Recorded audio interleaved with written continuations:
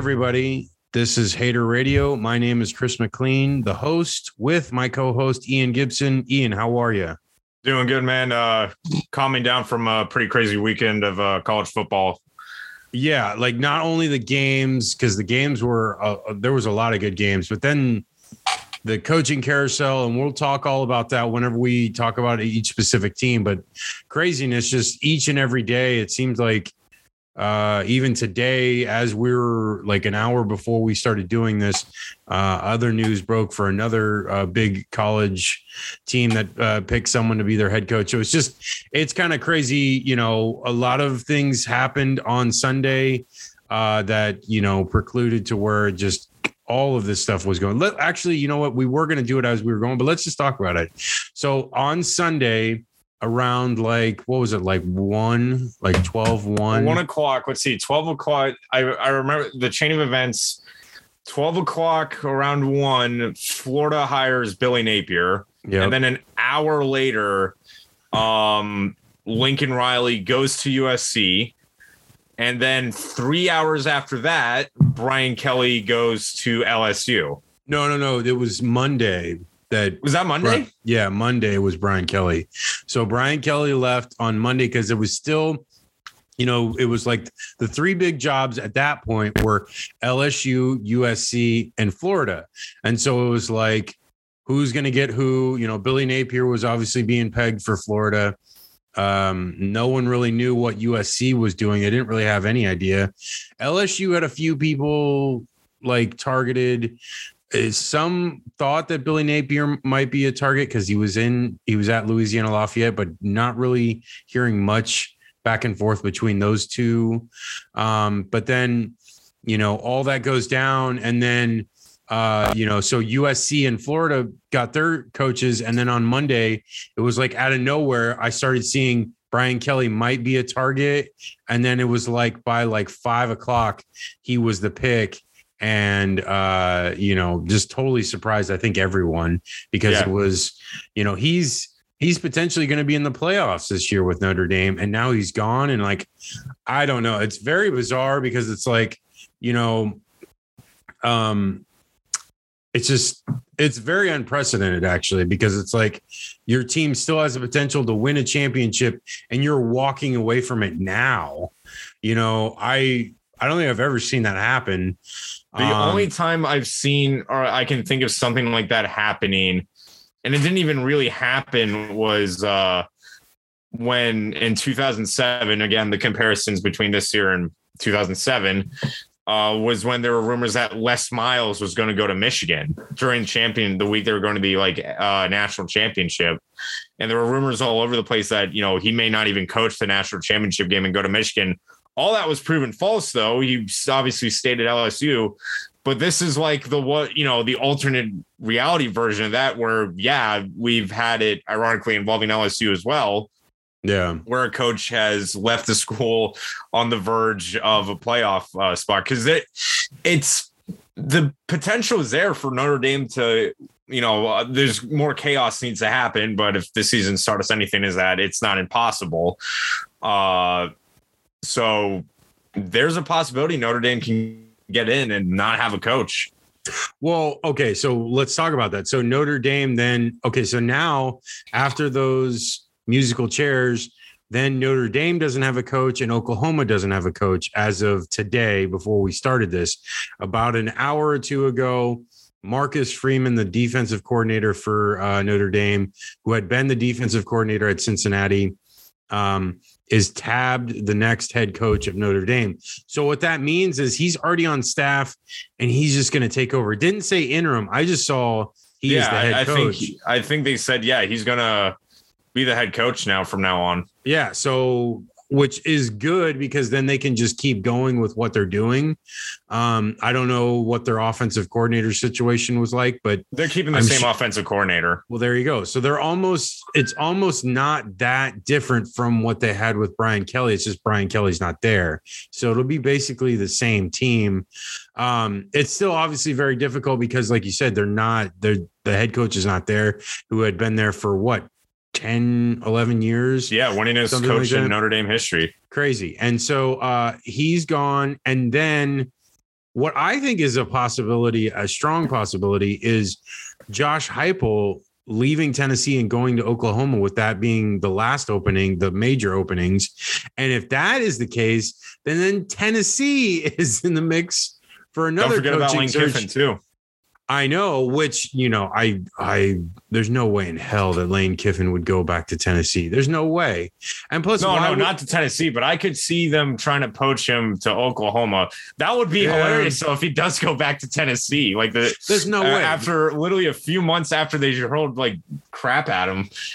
There's no way, because you know why? Because he, you know, was already there before, and like it basically at this point, Ole Miss and Tennessee are basically the same job.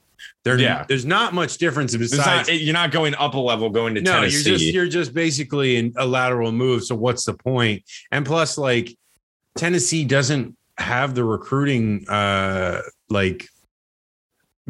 base that, like, you know, even Ole Miss, like, it's in Mississippi, but like there are still good recruits out of Mississippi. And it's like basically only between them and Mississippi State that they have to get recruits from. Tennessee has to fight like all those teams around them, you know, really to get recruits. And it's like, then there's not that many recruits coming out of the state of Tennessee anyways.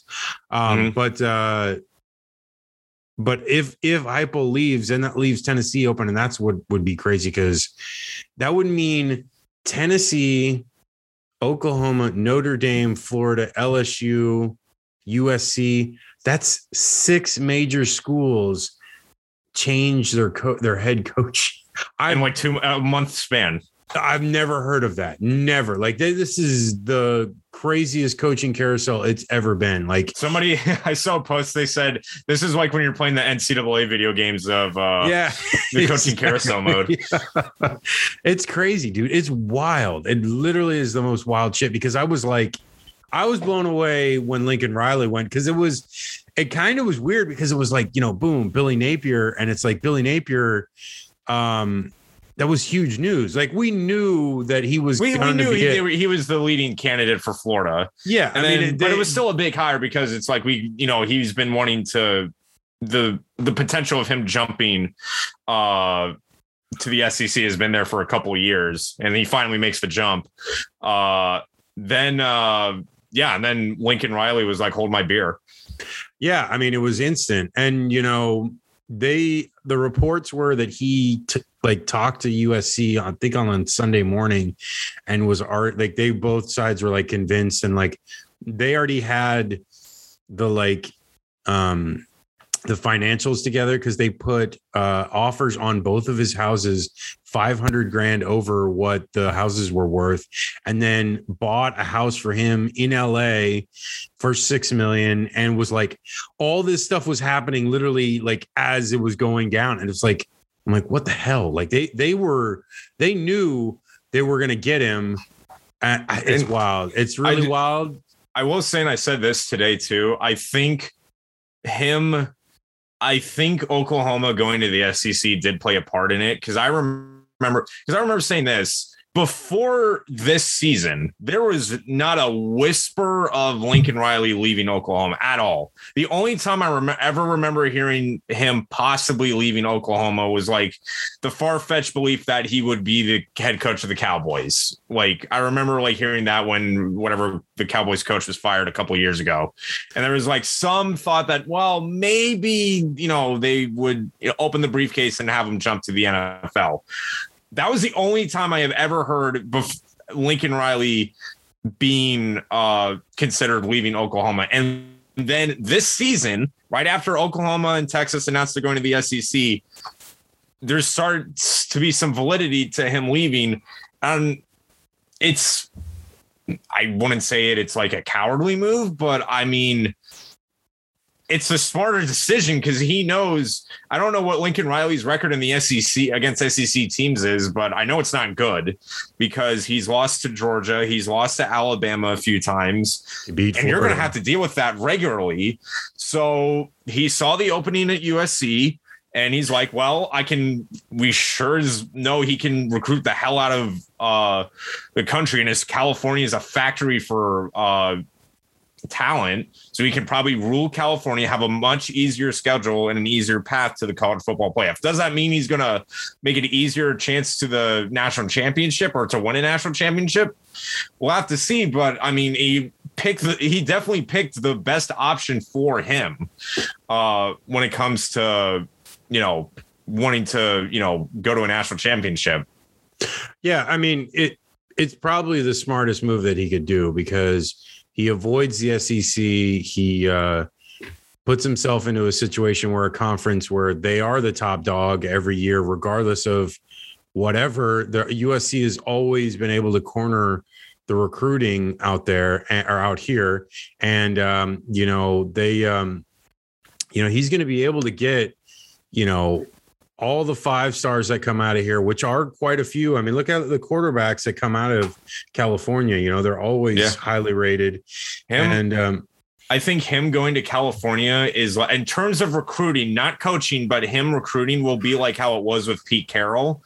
Because if there was a big name recruit out of California, he was going to USC. They put all their chips into those 5 stars and made sure they were not leaving the state. But they also, at that point, I would say like 04, 05, they were also a very national brand at the time too. So they were getting like everyone.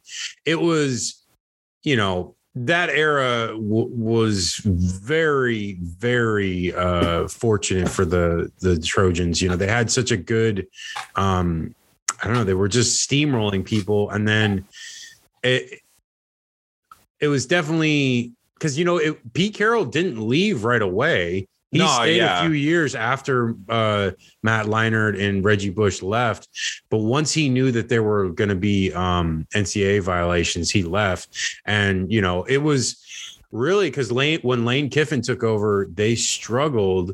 And if he probably shouldn't have taken over the job when he did. If he had stayed at Tennessee and just try to make Tennessee happen and then come to USC once it got over those recruiting violations, he probably would have been fine, but he went to USC too early and it was just not good. But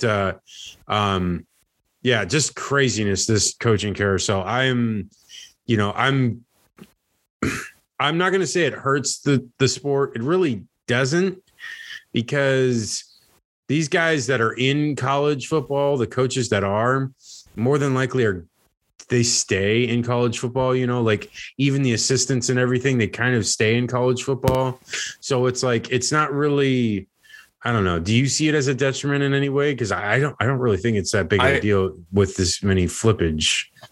I said this to my cousin. I said, this whole coaching change is like heroin. It's a really fun high. And you can't deny it's not fun seeing these big time coaches going and flipping to these programs. The same thing with these players following suit. But there is a drawback to it. And I don't think it's overly healthy because there's no stability. There's not as much stability as there is in the sport anymore, at least when it comes to these programs. At least how it was not even 10 years ago.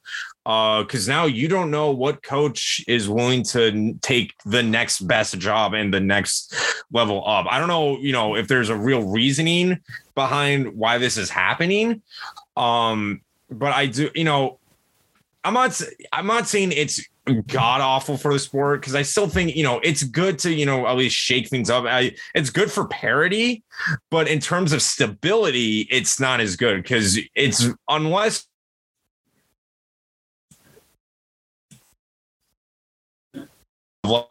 coaches Bobby Bowden, Joe Paterno, those guys that stayed at those schools for decades and built these programs up.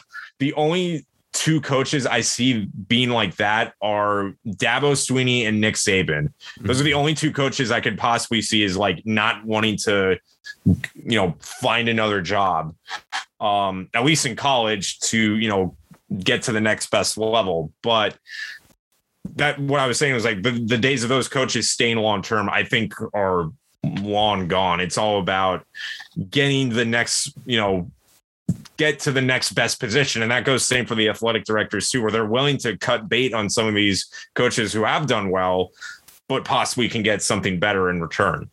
Yeah, for sure. Okay, let's just do the show. You know, we jumped into the coaching carousel because there was a lot of crazy news going on. But normally how the show works, well, let's first do the social. So you can reach us at haterradio.com. You can reach us at both Insta and Twitter on hater_radio for both of those. And then haterradio at gmail.com for email. Ian, what's your socials real quick? Yes. My socials are on YouTube, Twitter, and Instagram, GGatorG, capital G _Gator _capital G. Yeah. And on YouTube, you can find us at Hater Radio as well. Okay. So how the show works, we like to do a recap of the games that happened before last week. And then we'll do a look at the Heisman standings, a look at the college football playoff rankings, and then we do a look ahead to the week coming up. So with that in mind, let's do the recap of week 13. First game I have is Ole Miss, Mississippi State. Interesting game. Ole Miss pretty much, was ahead the whole time. Mississippi State still put up some numbers, but Ole Miss was up enough. They ended up winning 31-21. I think both of us had a higher score. I can't remember. I don't have it written down, but we both predicted kind of like a high score, but it ended up 31-21. Anything from that game that stands out to you besides Matt Corral? I don't know. I'm kind of like now looking at the numbers. I'm not really that excited about him. He had a very good completion percentage besides the interception. But I think, Ole Miss did have control of this game, and I remember they scored the touchdown late in the game. It was that rushing play with like 5 minutes left, and I was like, okay, they got this one in the bag. Yeah. So this was a kind of an game Ole Miss had control of through in and throughout, and the defense did a very good job of not letting Mississippi State get the big play, which was the biggest thing to prevent with this air raid type of offense with Mike Leach. For sure. Yeah. The big play, they kept everything in front of them and kept Mississippi State at bay until it was too late. So they had control of the whole game, and it was once again another good win for the Rebels. Nice. All right, moving on. Boise State, San Diego State. This game actually was like, I guess it's like 7 miles away from me. And I wanted to go once I realized it was close, because I didn't realize that San Diego State has been playing in Carson, not far from where I'm living right now. And, but either way, San Diego State wins 27-16. It was like a back and forth. Like Boise State was up for a little while, and then San Diego State just really took it to them. And, I think San Diego State ended up with 2 losses or something like that, which one loss in the year. Dude, that's a damn good year. That's 11-1. And does the Mountain West have a conference championship? I believe they do. Cause I didn't. Yes, they do. They're playing Utah State. Okay. Yeah. I didn't put it in the, I don't think there's any conferences that don't have a conference championship anymore. The MAC. Yeah, they have a championship. MAC was one of the first ones to have a conference championship. Yeah, I don't know. I don't know, because there's the group of 5 and then the power 5. So is that 10 conferences? I think the MAC has one. MAC, Midwest, or Mountain West, 3. Sunbelt. What's the other 2? I don't know. There's Conference USA, Sunbelt. Conference USA. Yeah, they have one. And then what's the one that UTSA is in? I think that's Conference USA. Okay. All right. Well, let's move on real quick, because there wasn't much from that game that we really need to talk about. So Iowa, Nebraska. Man, I swear, dude, Nebraska. Bad luck, man. How did they lose this game? I still watching the highlights. I'm like, they lost this game. They were like dominating Iowa the entire game. And I'm like, there's no fucking way.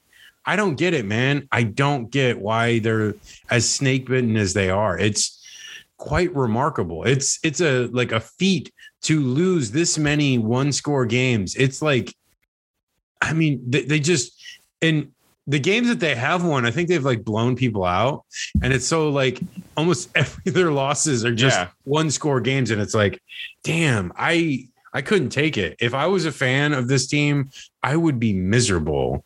Yeah, it's tough. Dude, that is bizarre. But Nebraska loses 28-21. Okay, moving on. Cincinnati, East Carolina, sorry. 35-13, Cincinnati. It was close for like end of the first quarter, and then Cincinnati just took over and ran away with it. Yeah, and they set up their matchup with Houston in the conference championship, so they'll be, it's not a layup in the conference championship game, but it was good to see them dominate in this game because if they looked bad in it, it could have been detrimental to their playoff hopes. But we'll talk about what happened yesterday on Tuesday, because today is Wednesday when we're doing the show. So we'll talk about what the playoff picks were. But okay, moving on. Missouri, Arkansas. Interesting game. I really like this Arkansas team. I don't know about you, Ian, but like KJ Jefferson just has really good command of this offense. Yeah. And like, because he's that dual, he's kind of like one of those RPO type of quarterbacks where he's willing, he can run and throw. It's kind of like, what's a good example? Kind of reminds me of like Tebow is a very bad example, but at least a quarterback where like, okay, he's your running back too. But I think KJ Jefferson is a better thrower than Tebow. Like, Tebow was a bad example. He was just the only one I could think of where like you could rely on both the rushing and passing too. He's probably like a slower Lamar Jackson almost. To an extent, because he's obviously nowhere near as speedy, but like KJ Jefferson is very, very capable runner, and he does like take on hits. He's not afraid of contact, and I don't know. He's just it is,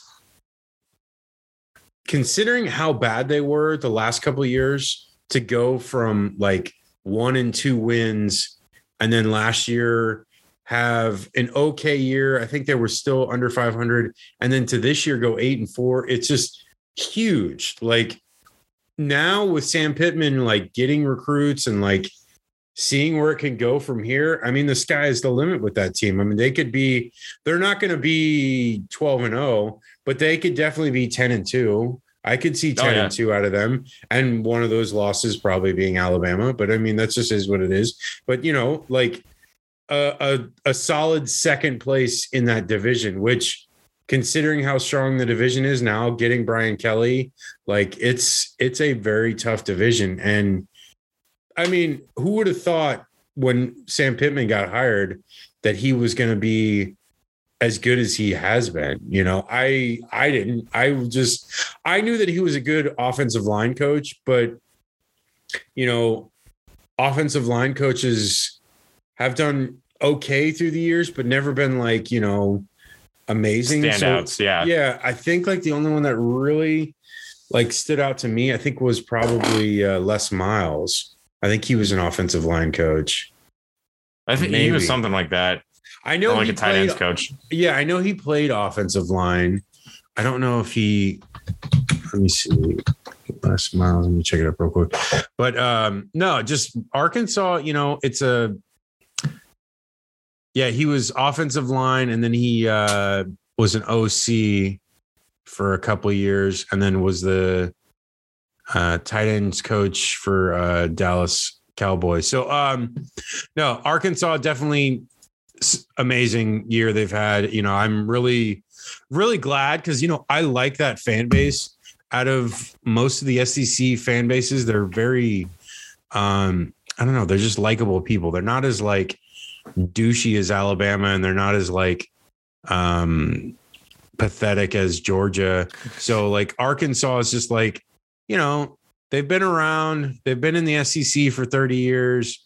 And I just hope that they have a good run, because what they had through what's his face, Bobby Petrino, was really fool's gold, because they had that one good year and then it was like he was gone after that.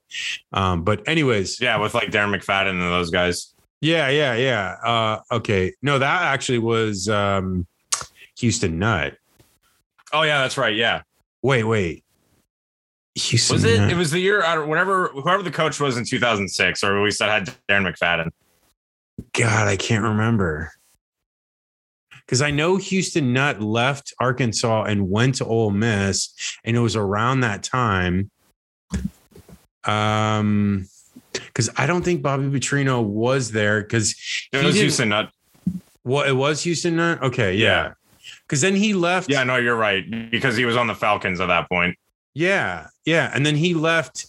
See, because Houston Nutt left Arkansas and went to Ole Miss, and then there was something. Do you know that Gus Malzahn was with? He was the high school coach of, I think the kid's name was Mustaine or something like that. And Mick Mustaine. Yeah. And he went to Arkansas as the OC because it was like a package deal. They weren't going to take Mustaine without taking Gus Malzahn. And so that's why the Wildcat became a thing, was because Gus Malzahn was there. And then Gus left when so Houston Nutt got fired, or I don't remember if he fired or he left or what happened, but he went to Ole Miss, and then Bobby Petrino came to Arkansas, and then Gus Malzahn, I don't remember what happened, but I know he went to Auburn at some point. And obviously when they won that title with Cam, they won there. And then he left, went to Arkansas State as the head coach, and then came back when Chizik was fired. But yeah, that's a wild history, that couple of teams right there with all that. But okay, let's move on. USF, UCF. I was trying to watch this as much as I could. We were doing some stuff on Friday. And USF, you told me they got screwed, and they did, man. Like, I don't see how that Timmy McClain was not down. UCF holds on and wins 17-13. But I could have swore when I saw the replay, I was like, it's got to be reviewed and like overturned. Well, like, it was reviewed. The problem was, so the thing that screwed him over is that, okay, he throws the ball and he's, it looks like he is down before he throws the ball. So that's not an interception. Right. So USF is scrambling to get to the line and just hike the ball and spike it. Because that means the clock is still running. So they would at least have one play left. Yeah. But then, like, there's a bunch of craziness going on because, like, UCF is storming the field and all that. So then the officials like, okay, we got to review this. And they reviewed it. They said he was down, but they didn't count the snap or because USF couldn't snap the ball because UCF was still running around and the field was all crazy. So they said the game expired because USF never snapped the ball, which is unfair because they didn't have to. But I still think there would have been like a 10-second runoff. So either way, it was going to be over no matter what. Yeah, it was going to be a messy ending. I will say, I mean, that's a really bad way to go. I will say, though, USF had plenty of opportunities before that part to punch it in and get some more points on the board. And I remember the broadcast said you can't be trading field goals for touchdowns in a game like this. And that's exactly what happened. Yeah, I mean, so they're 2-10, really tough year. I was, feeling that I should be like, Jeff Scott should get another chance next year. Let's see what he does. But I'm kind of like on the point now where I'm like, okay, dude, that's 2 years and you have 3 total wins. Like, I don't know. I give him more time because this is not the same USF team that he inherited. This isn't like when Charlie Strong came in with USF and he had Quentin Flowers and Marlon Mack and those guys. That's completely different, though. That was a juggernaut that they had running there at that point. And Just coming in with nothing. He's coming in with absolutely nothing. Charlie ruined everything. Like that team was running smooth. Like they had 11 wins the year before that he got there. And then the next year he comes in and I think they won 10. And it's like, And I think they were like 10-1 up until the point, or they were 10-0. Until the UCF game. Well, they lost to Houston, I think, the week before as well. So they were 10-0. And it's like, dude, you had this team basically at 21 in like 2 in a 2-year span. And from that point on, he lost so many games after that. And I don't know, man. I'm forever grateful for Charlie Strong being the defensive coordinator during those years with Urban, and he did a hell of a job, and he was a great recruiter. But it's honestly, besides that 1 year at Louisville, he really hasn't done shit. And I'm talking like in a 10-year window of the teams that he's coached.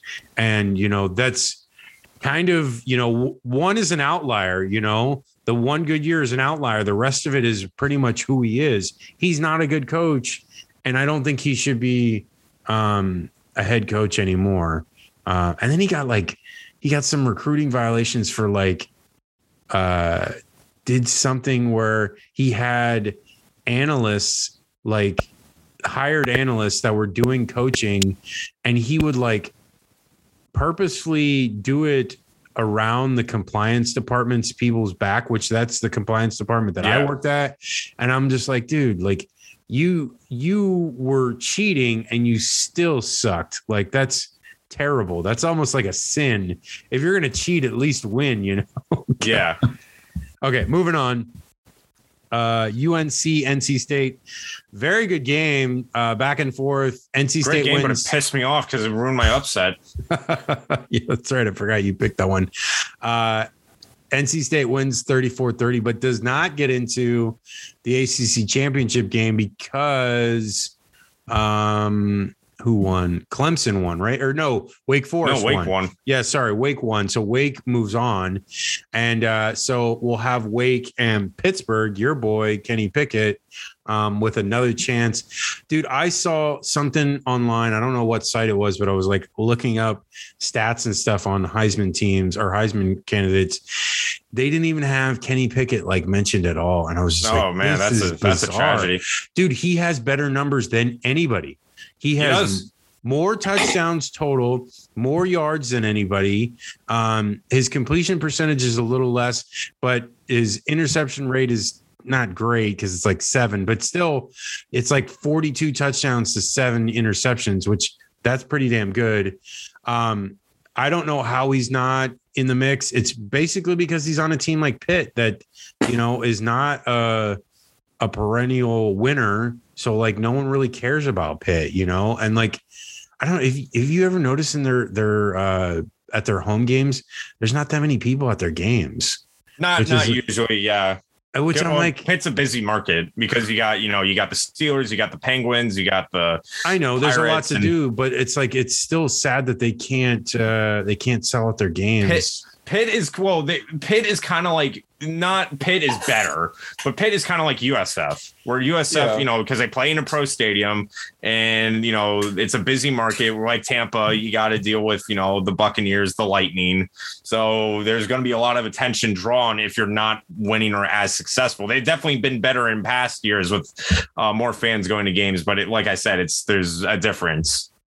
Yeah, so they regardless, NC State wins. I mean, we're talking about Pitt here, but NC State wins 34-30.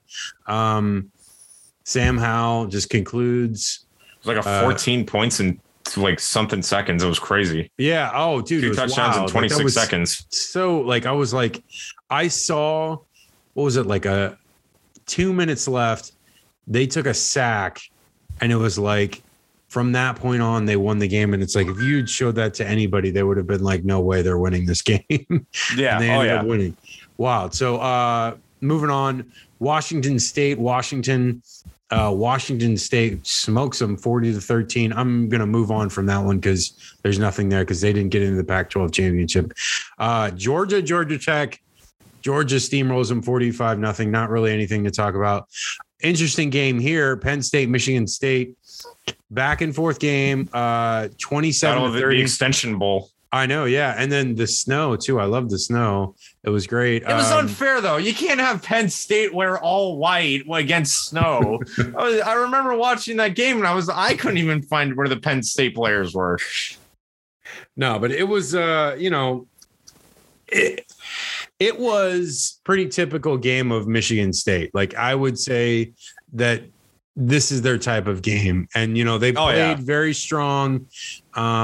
They're just a very opportunistic team, and they made the most of their chances. And, Penn State, what is that? 5 losses? 7-5 season. I mean, 5 losses this year. I think they went 0-5 to start last year. I mean, the shine is coming off James Franklin. Like I don't see what they saw in giving him an extension, but hey, they obviously like him because he is, good with like, the academic side and like, not causing any controversy. He's a stable coach. Exactly. And they've, before him, I know Bill O'Brien was the exception, but before him, Joe Paterno was there for 50 years or whatever. So really they've only had 3 coaches in the last 60 years. And I think that's what they're kind of wanting. They're wanting someone just there. And even if he has bad years, they're willing to accept it. And I think they're just like, you know what? It's no big deal. Do better next year. And it's funny because it's like, I heard someone talk about it where they were like, if, that was an SEC coach, the guy would be fired right away, especially the last 2 years. I mean, he's basically did what Ed Ogeron did after winning a national title, and he got fired. You know what I'm saying? Like his record, like if you look at it, it's almost the exact same record. It's pretty similar. Yeah. And it's like, dude, that is bizarre to me. But again, Ed Ogeron had a lot of other things going on. It wasn't just him, the team not playing good with Ogeron. It was a lot of stuff on the outside too. Oh yeah. Tons of stuff. Okay. Moving on. The game, I laugh at that moniker, but that's what they want to call it. So whatever, this is what they call it. The game is Harvard Yale. I don't know. So they're just kind of just take it over. Yeah. Because Harvard Yale, no one cares about now. But okay. Ohio State, Michigan kind of, it was actually a close game. Like, and then Michigan started taking control and they win 42-27. I thought that Ohio State was going to steamroll them. So did you. We were thinking in that boat, but Michigan was just definitely the better team here. Ian, I want to hear your thoughts because, obviously I was wrong about Michigan and I'm eating crow big time about this. Yeah. I have this scene from my favorite movie to say about that game. You crazy son of a bitch. Yeah, he did it. What was it? You crazy son of a bitch. You did it. Is that what it was? Yeah. From Jurassic Park is when Ian Malcolm sees the Brachiosaurus and goes, you did it, you crazy son of a bitch. You did it. I love it. Was literally the same reaction. Yeah. It was the same reaction I had when Jimbo Fisher beat Nick Saban. Cause that was the thing with Harbaugh is that he couldn't win the big game, let alone beat Ohio State. He never beat him. And this Ohio State was kind of loaded to the teeth as well. But I will give credit. They figured out how to beat them the same way Oregon did. Get them out of their comfort zone, score fast, score early. And it showed that the defense of Ohio State was not up to par against a Russian attack. That's what Oregon exploited. And Michigan absolutely exposed that in this game too. They bullied them. They just ran it down their throats. And I mean, the Michigan quarterback didn't even really have to throw it that much. It just McNamara. He didn't have to because they were just running it the whole time. That's what I was saying. Such good success running it, so they didn't need to. Yeah, that's what I was saying. They did exactly what Oregon was doing. It showed that the rushing defense of Ohio State was not up to the par to maintain like holding a team like that down. It was regardless of what you feel about their Big Ten championship possibility, like if they can win the conference championship this week, how do you feel about them going up against playoff teams? Michigan? Well, it depends on the team. Well, because as of right now, it looks like they'll be the number 2 seed. So they'd have to play either Alabama or Cincinnati or maybe even Oklahoma State or whatever. It would depend because, I'm not trying to spoil it, but I don't see 2 SEC teams in. So I'll just say that. What if Alabama beats Georgia? Then yeah, because they would both have one loss. I'm spoiling my pick for the SEC championship, is what I'm saying. There you go. I don't see that. The only one I could see them beating is Cincy. What about Oklahoma State if they played them? I think Oklahoma State's defense is too. I think that defense is that is the best defense, man. I swear. Next to Georgia, it's enough to plug the holes against the Russian attack. See, but I think they're a better defense because, like I said, they're a battle-tested a group, and that is the difference. And that's where I could see them going up against a team like Georgia and stopping their offense, and then all they need is just a little bit of points from there, but they can get points from all over because they got a kickoff return against Oklahoma, and then they can do some other things. So I don't know. I like Oklahoma State. I really think they're going to do well if they can beat Baylor. They got to beat Baylor though. So let's move on real quick. I'm going to do this one. There's only two things I want to talk about with this next one. FSU, Florida wins 24-21. One, I want to talk about, okay, thank God Anthony Richardson came in because Emory Jones looked like shit once again. And nothing against the young man. He seems like a great teammate and a very amazing human being, but he's a terrible quarterback. And Anthony Richardson comes in and boom, the offense does well and they score a lot of points and they basically win the game because he was doing so well. But the other thing I want to talk about was the play, the Dameon Pierce, helmet ripped off. Yeah, grown man play right there. Holy cow! I remember seeing that. I saw the highlight of that. Holy shit, that was awesome. I saw that and I was like, oh my God, that's terrifying. Yeah. This is the most scary play I've ever seen in college football. Like, it's up there. I can't think of anything because how terrifying is that this guy gets his helmet taken off, doesn't go down, and goes full head contact against right through it. Didn't even care. Just went through it like he was like, I'm getting this touchdown. I get that he was penalized and all about player safety, but they should have given him like 8 points for that play because that was crazy. That was amazing. That was the most grown man play I've ever seen in my life. That was awesome. And regardless of what happened, and he ended up getting a touchdown, even though once they continued to drive. And it's just, I've been very high on Dameon Pierce all year, and I've really appreciated what he's done considering they've limited him all year. But man, the guy is such a good running back. Like there's no doubt in my mind he will make it to the NFL because right now he hasn't put on that many carries in college. He's a very capable running back. He breaks tackles. He gets, I think his average is like 5.5 per carry, something like that, which is pretty damn good. And then he can catch out of the backfield. He does like everything a back needs to do. He's a little short, but that's not really that big of a deal because there's plenty of short NFL running backs.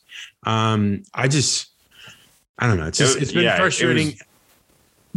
He's definitely one of the best running. I still think he's the best running back, at least he's up there with one of the best running backs in the SEC, if not the country.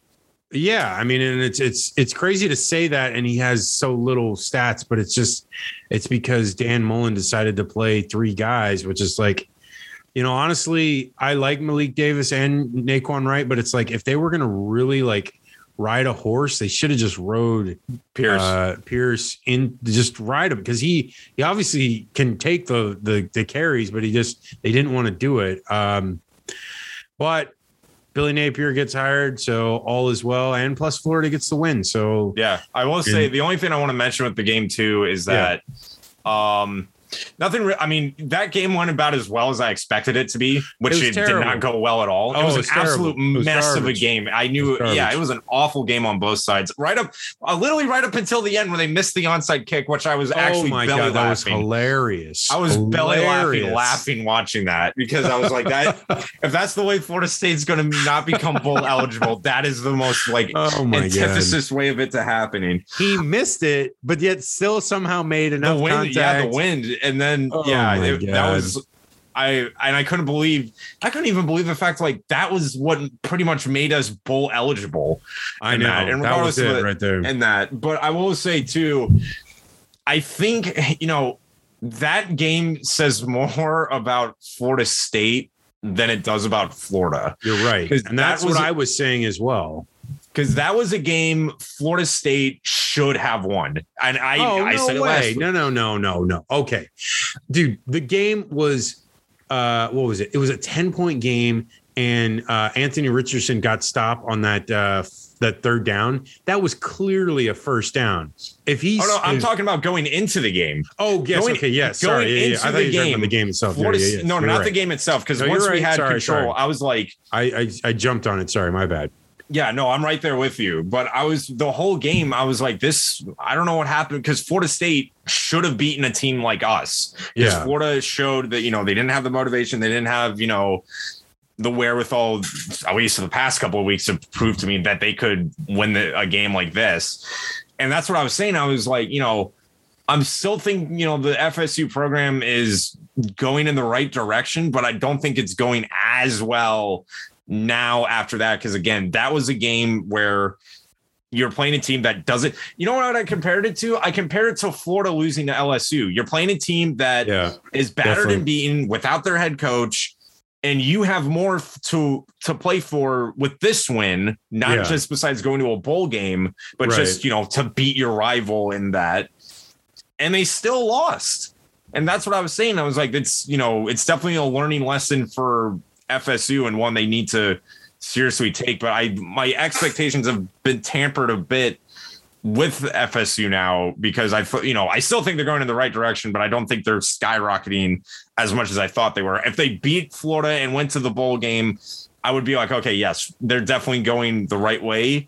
But it's when you lose to, because they have 8 wins in the last 2 years, and that's less than Willie Taggart had in his time. So I don't know. It's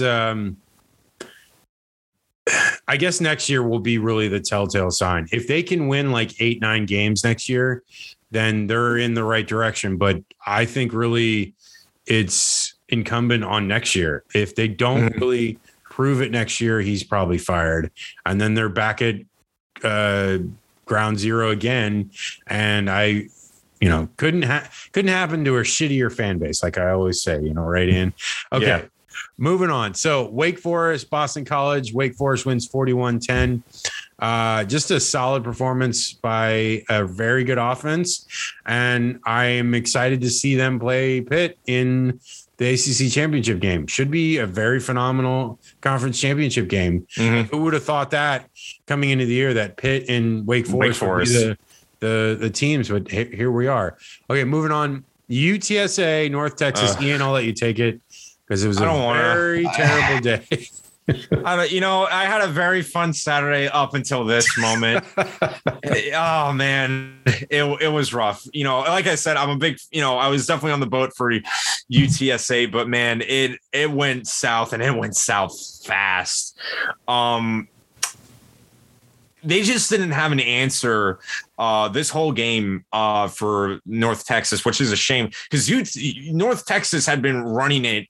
Their whole offense has been based on the run, and that's something UTSA should have planned for. I definitely know that the Roadrunners, the defense was not the brining shine spot of the Roadrunners team. It was definitely based on the offense and their dual threat attack, especially the running attack. But man, they got bullied, beaten, and battered in this game, and it's definitely a big letdown.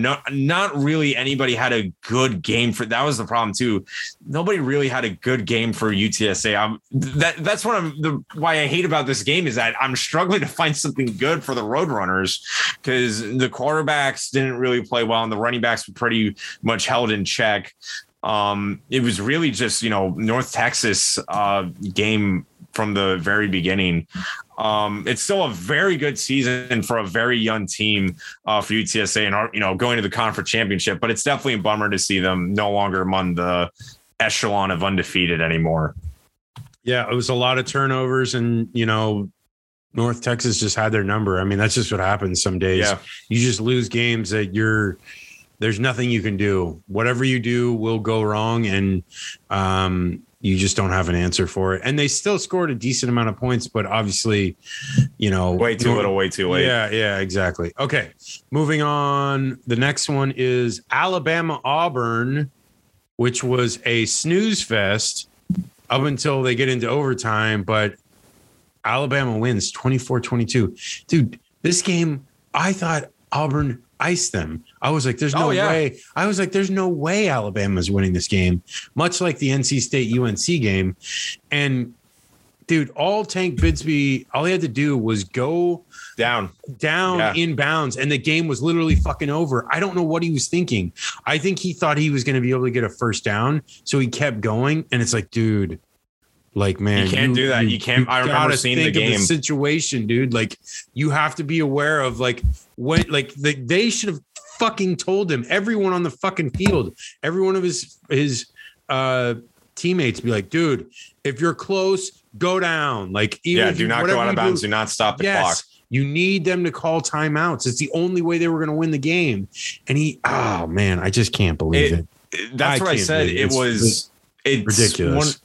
When you're playing a team like Alabama, and this is true, I hear this a lot. When you're playing a team like Alabama or these like top teams, you can't make mistakes, because if you give them more chances, they will take advantage and you will lose. Next example, again, Alabama, when Florida played them in the SEC championship last year, was when it was the interception, and then he got laid out and fumbled, and then Alabama got the ball back. Right back. Yeah. And I remember watching the SEC championship last year, and I saw that, and I was like, that's it, because that's chance. what happened. Yeah. That was their chance. They couldn't hit on, and Alabama just rode the wave going in. And that was it.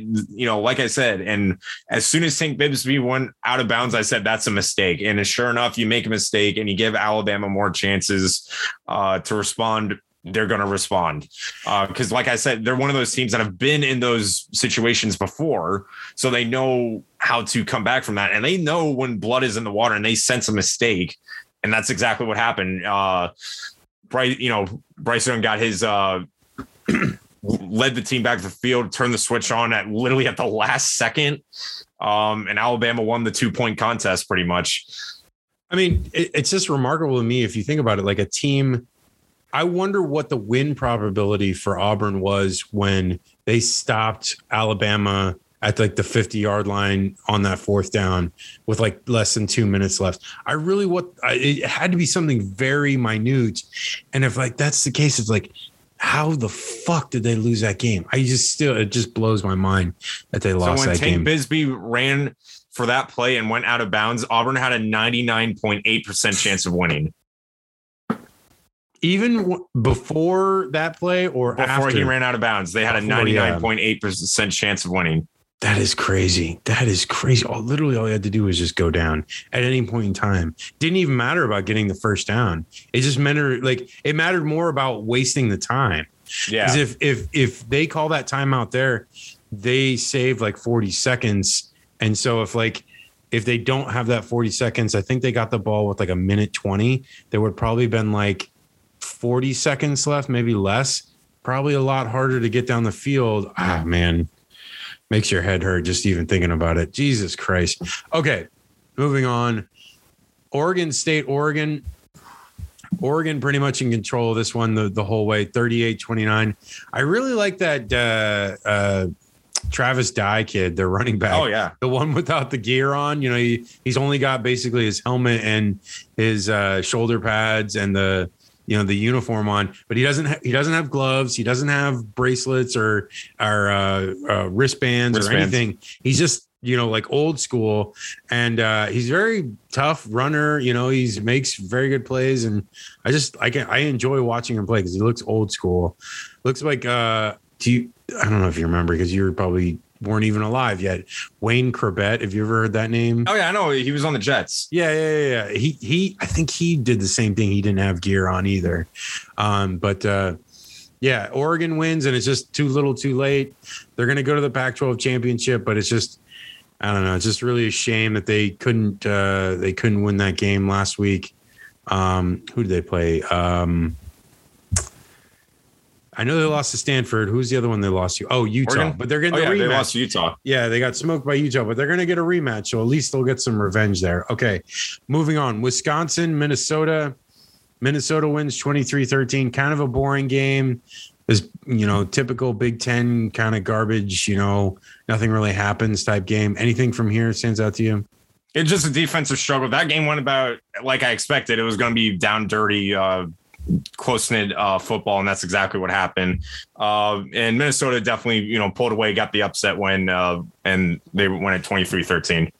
Okay, so speaking of LSU and Ed Orgeron, Texas A&M, LSU wins 27-24. I didn't get to see the highlights in this one. It was one of the ones I didn't get to. What did you think of this one, Ian?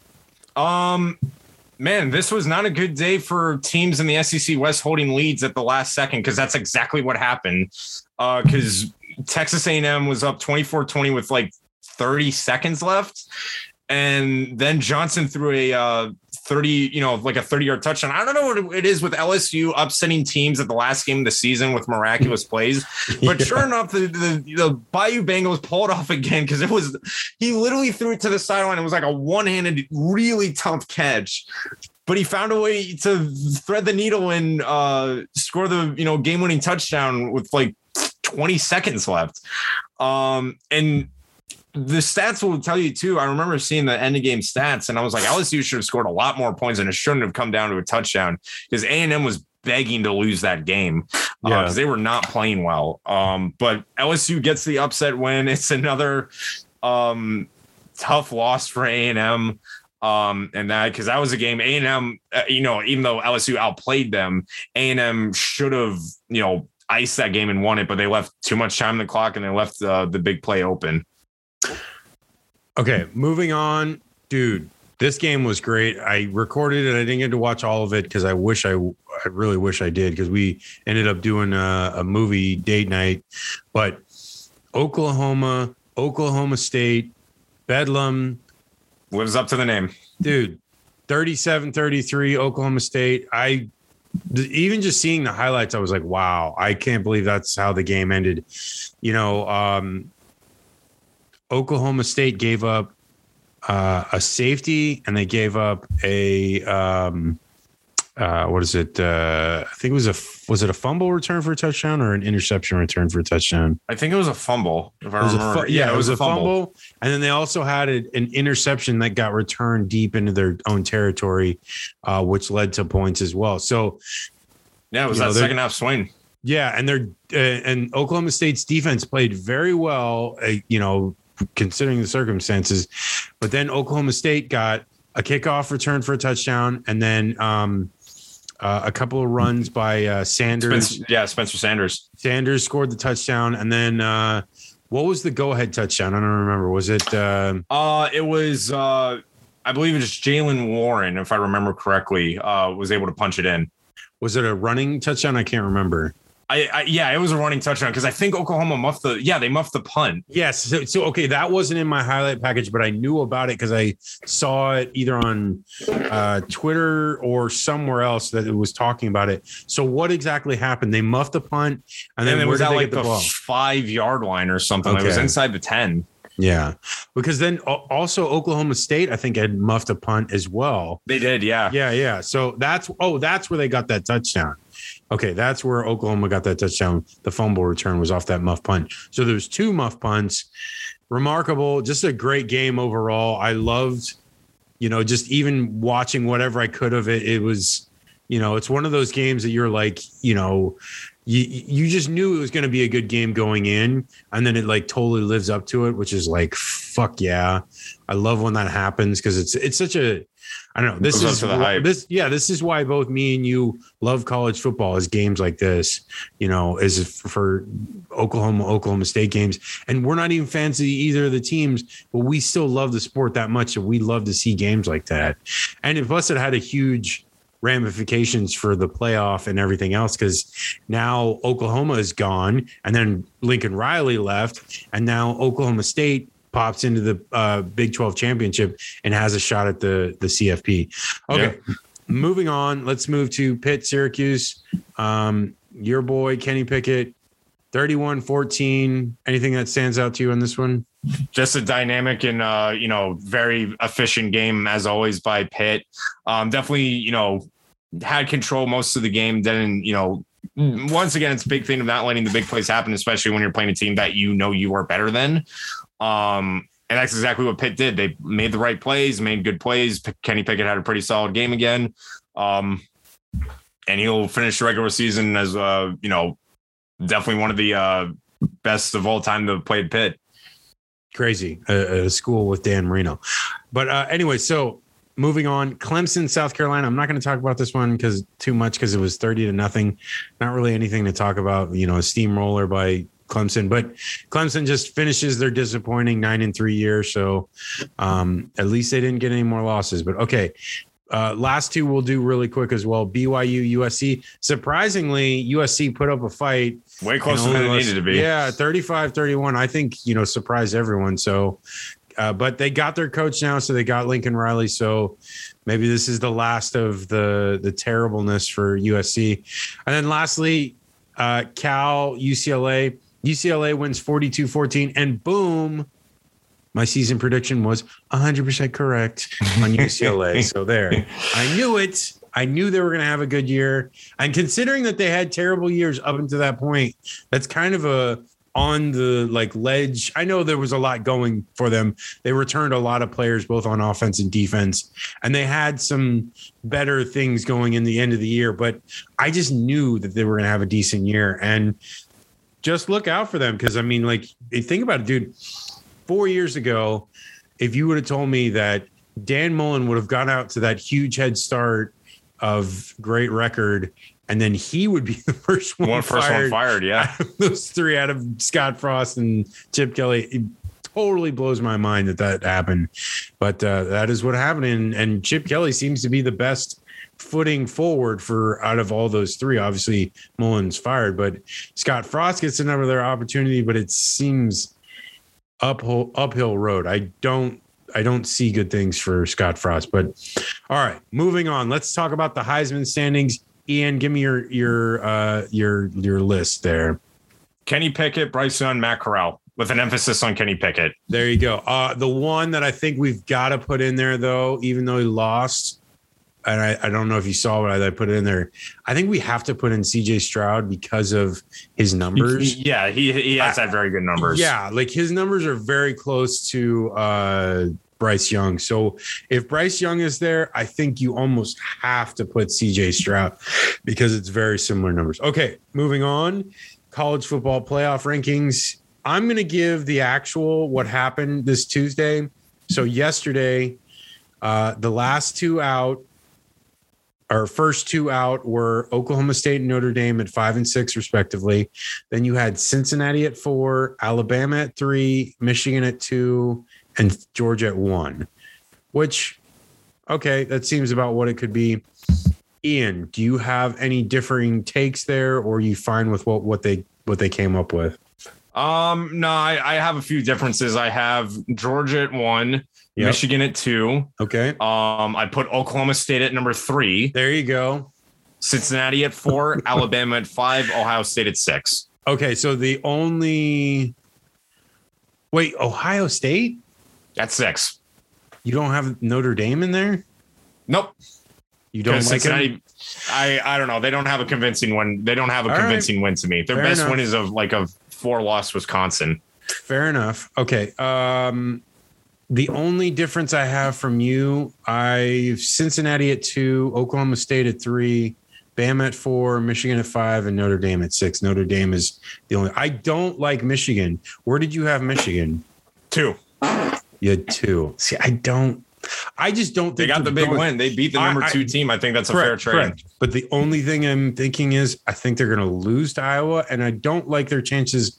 Like I even brought it up earlier, I don't like their chances going up against playoff teams. So that's why I don't. But regardless, let's move on. Week 14, last technical week of the regular season, because the conference championship games are still technically regular season, because then you'll move into the postseason after that. Mm-hmm. Okay. So we got Pac-12 championship on Friday. We got Oregon and Utah. Ian, who do you have in this game? I think this is going to be, harken back to who is it that Utah played? If Utah won, they would have been at least a problem in the playoff. Talking about last year? No, it was the year before. It was the year before. Utah was in contention for the playoff, and I think they lost to Oregon.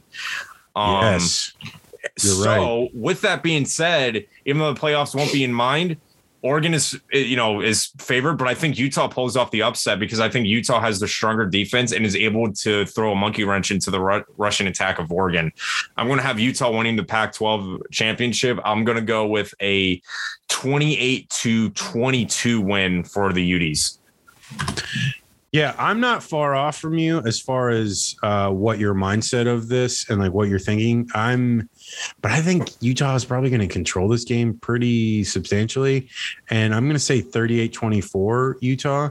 I just, they smoked them the last time. And I just think Utah probably is going to do the same thing. They got a solid team. Their quarterback is decent. And, they're able to make plays against an Oregon team that, I don't know, I did favor them throughout the year, but I just, ever since that Utah game, I kind of really have they've lost the luster for me. So moving on, I'm going to let you take this one. The next one is your favorites.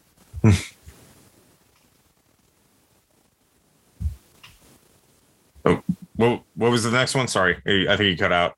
Oh, the next one's your favorites. What? Oh, is it the Conference USA Championship? Yes. Awesome. Yeah. This one, I'm gonna go with UTSA in this one. I think they bounce back. The offense of Western Kentucky has been very good, especially their conference record. But I think UTSA, because of their balanced attack, is going to be able to keep it, tight in this game.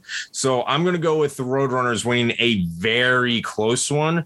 I'm going to go with the Roadrunners winning 34-30 and win Conference USA. Again, I'm not far off. I don't know Western Kentucky because I haven't seen any of them play at all this year. So I don't know what their team is like. I know mainly seeing the highlights that I've seen of UTSA because of you. And so I know a little bit, but I don't know too much about UTSA. You know more about them than I do, but I was thinking the same thing. And I think it's going to be a close game. And I think UTSA wins this one. I got 31-27. Okay. Probably the biggest game of the day. I would say biggest game besides maybe the Big Ten championship. Even the AAC is pretty big as well. Well, and Big 12. Actually, all the championship games are good. It's conference championship week. Except for Oregon, Utah, the rest of them have playoff implications. So with two teams that possibly might get in the playoff, Georgia is almost assured of it regardless of losing. Georgia, Alabama. I'm going to give my take first. Okay. All right. Yes, I have been all year saying how show me. That's just what I've been saying all year. Can Georgia do it in this game? I think they can. But I like Alabama because of the resilience they showed in that Auburn game. And I'll tell you why I think that'll translate into this week. Bryce Young is very young, much like his name, and he is learning as he is going. So it's not just inherent that he's going to be good, but is been very well throughout the year. I mean, over nearly 4,000 yards passing, 40 touchdowns plus. I mean, the kid is phenomenal, and he's making plays left and right. He struggled all game against Auburn. And then when they most need it, when they need a drive to tie the game to get into overtime, he does it. He does the damn thing and gets them into position and then throws the strike to the backup wide receiver because Jamison Williams was out of the game. So I like their chances because of Bryce Young mainly, and because Georgia hasn't faced a good offense all year. And I know, Ian, I've been saying it all year, but this is finally, if they're going to really prove themselves as a playoff worthy team, which this will be it regardless. So they're going to get in the playoff, but also this alleged historic run, this historic defense, we'll see it. This will truly prove the point if they stand the test against a good offense. And I don't think they're going to.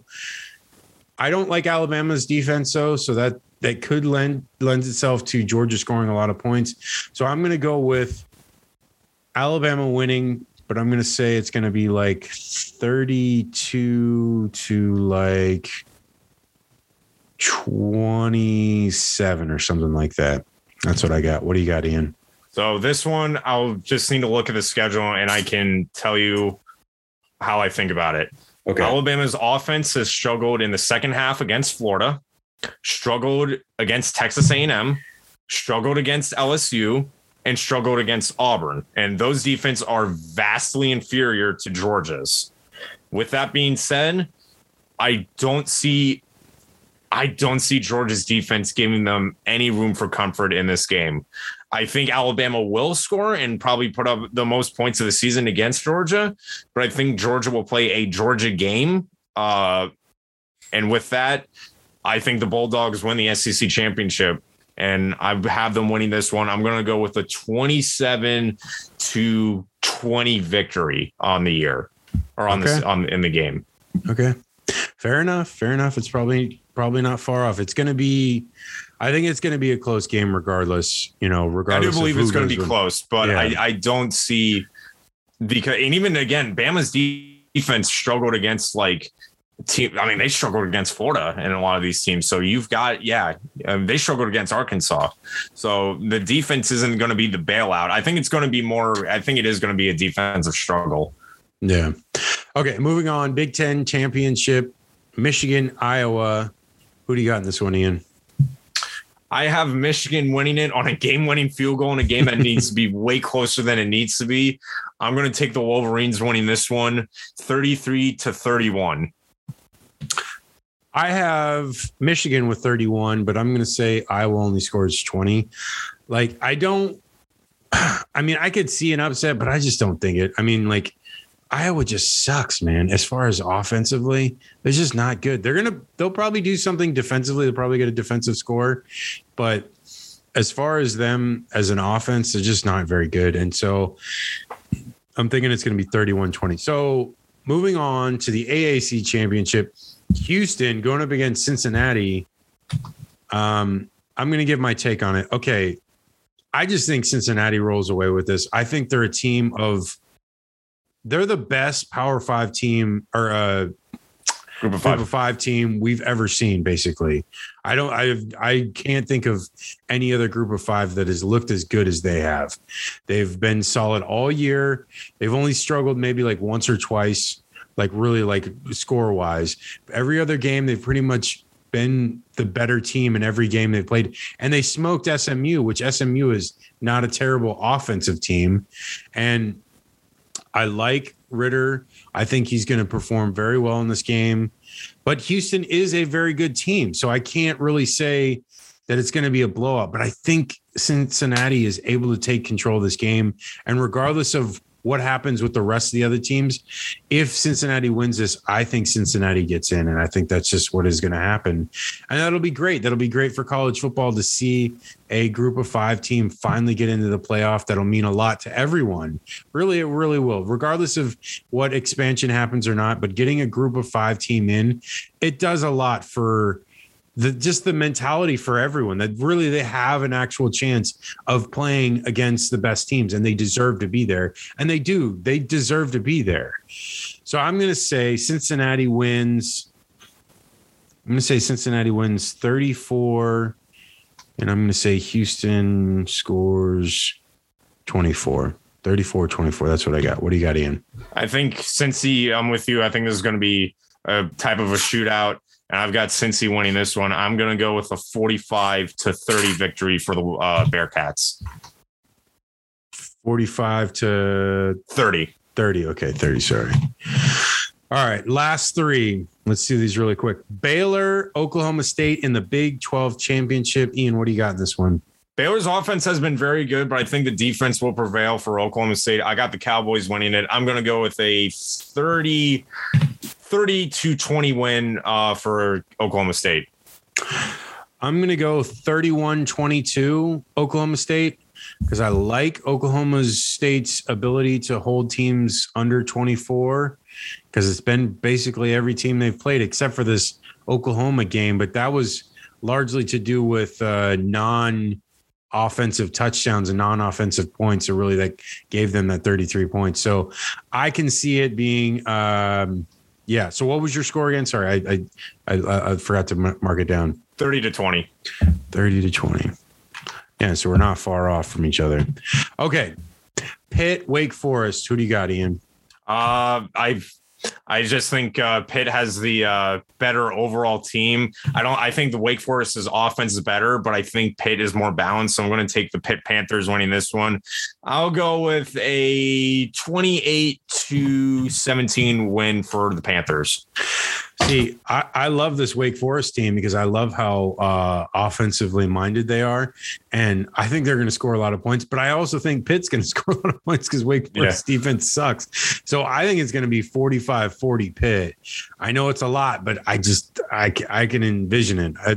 If you're going to take the over in this game, you better take the over because they're going to score a lot of points. I know you're thinking probably more like the under, but I'm thinking the over for sure because holy shit, they're going to score a lot of points. Okay, last one just for fun. Louisiana going up against App State in the Sun Belt. Billy Napier's last appearance as the head coach of Louisiana Lafayette. I don't know much about either team. I know, Ian, you probably know more than I do on this one. I'm going to let you give me your pick, and then I'll say mine afterwards. Yeah, this one actually, App State has had a better offense this season than the Raging Cajuns. I will say, Louisiana has definitely had the better season so far. Their only loss was to Texas at the beginning of the year, and they've been rattling off wins ever since. The problem was they haven't had the most convincing wins. They've been very close. They did blow out App State earlier in the year, which was very surprising. I don't think that's going to happen again. I think App State is just, a better team, and they're able to jump on the mistakes of Louisiana. So I'm going to take App State winning the Sun Belt. I'm going to go with a 33-23 win for the Mountaineers. Yeah, the thing I've been seeing about the Louisiana Lafayette team last couple of weeks has been it's like closer games, but they've still been able to win those. So obviously that loss to Texas was in the very beginning of the year. I'm going to pull for Billy Napier here, and I'm going to try to watch it if I can. And I think they win. I think they're going to win 24-20, another close game, but that's just what I'm going with. But that's just my opinion. Okay, that is technically the end of the regular season, folks. So that is the rest of our shows are going to be very smaller compared to these because we don't have as much to talk about. So we will do probably a show next week recapping the conference championships as well as talking about Heisman potential teams, and then going into the bowl, talking about the bowl games and the CFP. So we'll talk all about that. The one thing, Ian, I don't know if you're interested in, and I would rather talk about this on air or on the podcast. Would you want to do something on Saturday or Sunday discussing what teams we think will be in the playoff after what goes down on Saturday, conference championship wise? Sunday would probably be best to do if you want to do that. Yeah. Okay. So okay. So folks, if you're listening to this during this week, we're going to probably do something that we can get out to you guys. Either I don't know, I might try to figure out some way to do like a live Twitter or maybe something just so that we can so that people can hear right away as it's going down, so that we can give our opinion, almost kind of like a I don't know, how Eli and Peyton do their their commentary as things are going on. So we could have that as it's going on and do something where we can have it live. I'll figure something out because there's got to be some interface that I can do that I can put it together. But anyways, look for that this week. That'll be Sunday as the playoff teams are being announced. But regardless, you can reach us at haterradio.com. On Insta and Twitter, both of us are for Hater Radio is at @hater_radio for both of those. And also Hater Radio on YouTube. Ian, what is your socials? Socials, Instagram, Twitter, and YouTube, GGatorG, capital G _Gator _capital G. And you can also reach us at haterradio1@gmail.com for email. So that's the show. I am Chris McLean, Ian Gibson, my good sir. A great year so far. We're almost done. We only got a couple, maybe 2 more shows, and that's it. So thank you everyone for listening, and have a great day. Peace.